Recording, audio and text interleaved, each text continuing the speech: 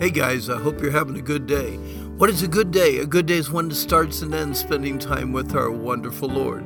We continue in the book of Philippians, chapter 1, verses 12 to 14. Paul said, I would you should understand, brethren, that the things which happen unto me have fallen out rather unto the furtherance of the gospel, so that my bonds in Christ are manifest in all the palace and in all other places. Many of the brethren in the Lord, waxing confident by my bonds, are much more bold to speak the word without fear.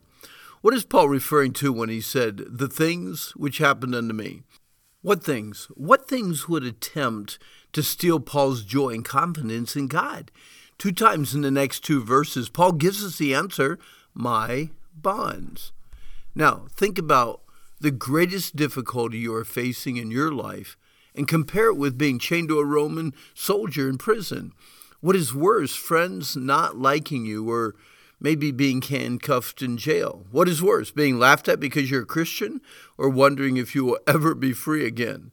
Most of us, including Paul, cannot change our difficult circumstances, but we can change our attitudes about our difficulties by keeping a proper focus. Paul faced difficulties with a God confidence that enabled him to trust God with a joyful heart, no matter how hard it got.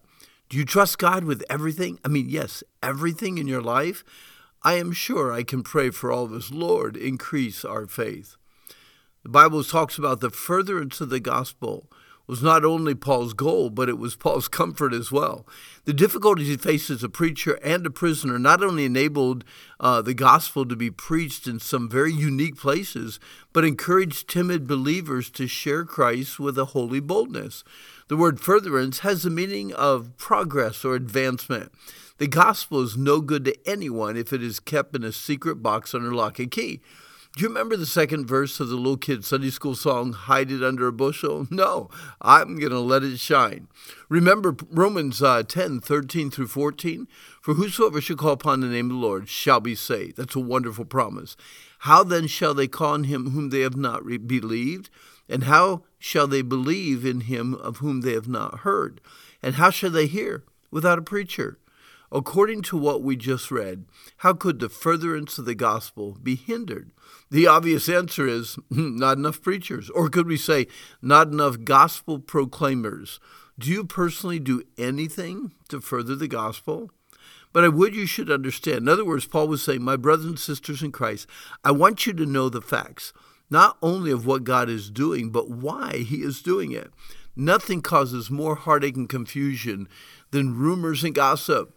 When you hear the phrase, well, in my opinion, get ready for some advice not supported by study, not based on research, and often not founded on biblical principles. The 1960s hosted a detective show with a character named Sergeant Friday, who was famous for asking for just the facts and nothing more. Paul wanted his readers to understand just the facts. Just the facts. Paul did not want anyone to feel sorry for him.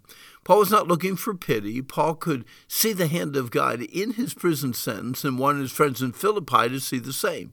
Paul refused to focus on himself, but focused on God and the gospel. That is a great, great example to follow. When Paul wrote, my bonds in Christ are manifest in all the palace and in all the places, he was kind of sharing a praise from an earlier prayer request to the Roman church that by some means, if it is the will of God, he wanted to preach in Rome. Obviously, he did not know his preaching would be done from a prison rather than a pulpit, but Paul accepted what was thrown his way without complaint. It's amazing to see how God uses difficulties to get through doors otherwise shut to outsiders. Accidents and physical problems put us in rehabs and hospitals next to needy souls. God used Paul's chains to get the gospel into the high political offices in Rome. If you closely examine your life, you will see some unusual or even unique ways you have inadvertently met someone who needed Christ. God is not a God of coincidence. He knows how to orchestrate every note for a beautiful song of praise. Now, many of the brethren in the Lord, waxing confident by my bonds, are much more bold to speak the word without fear. Some people fear heights, others fear spiders, many fear speaking in public. Sadly, most fear sharing Jesus Christ with unbelievers. Paul was excited that because of his imprisonment, many of the believers who knew that he was in prison gained confidence and began to be bold in sharing Christ with others.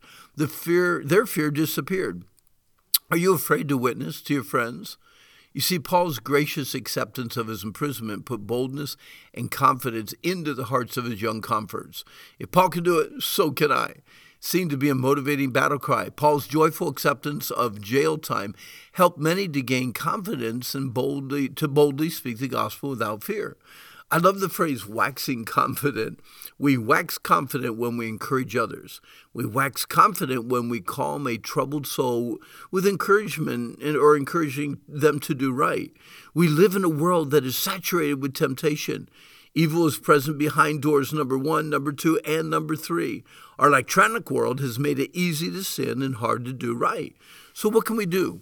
What did Paul do? Give up? No. Give in? No. Paul encouraged, motivated, and persuaded many by simply doing right, regardless of the consequences, even prison. No fear. Fear is a deceiving crippler.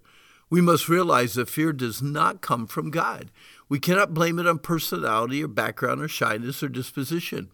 I like the way Paul encouraged Timothy, who, like many of us, struggled with fear. Listen to this paraphrase of a portion of Paul's personal letter to Timothy. For God has not given us a spirit of fear and timidity, but of power, love, and self-discipline. So never be ashamed to tell others about our Lord. And don't be ashamed of me either, even though I am in prison for him. With the strength God gives you, be ready to suffer with me for the sake of the good news. Now, right now, think of 3 individuals who need Christ.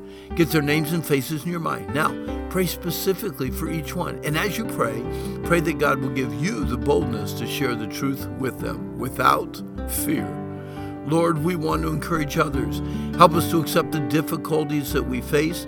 You've allowed them into our lives, so help us to use them to persuade and motivate others to boldly live with you and for you without fear. Hey, our time's up for today, but I hope you enjoyed the meditation. Today is the day the Lord made. Let's rejoice, let's be glad in it, and I hope that you have a really, really good and fearless day.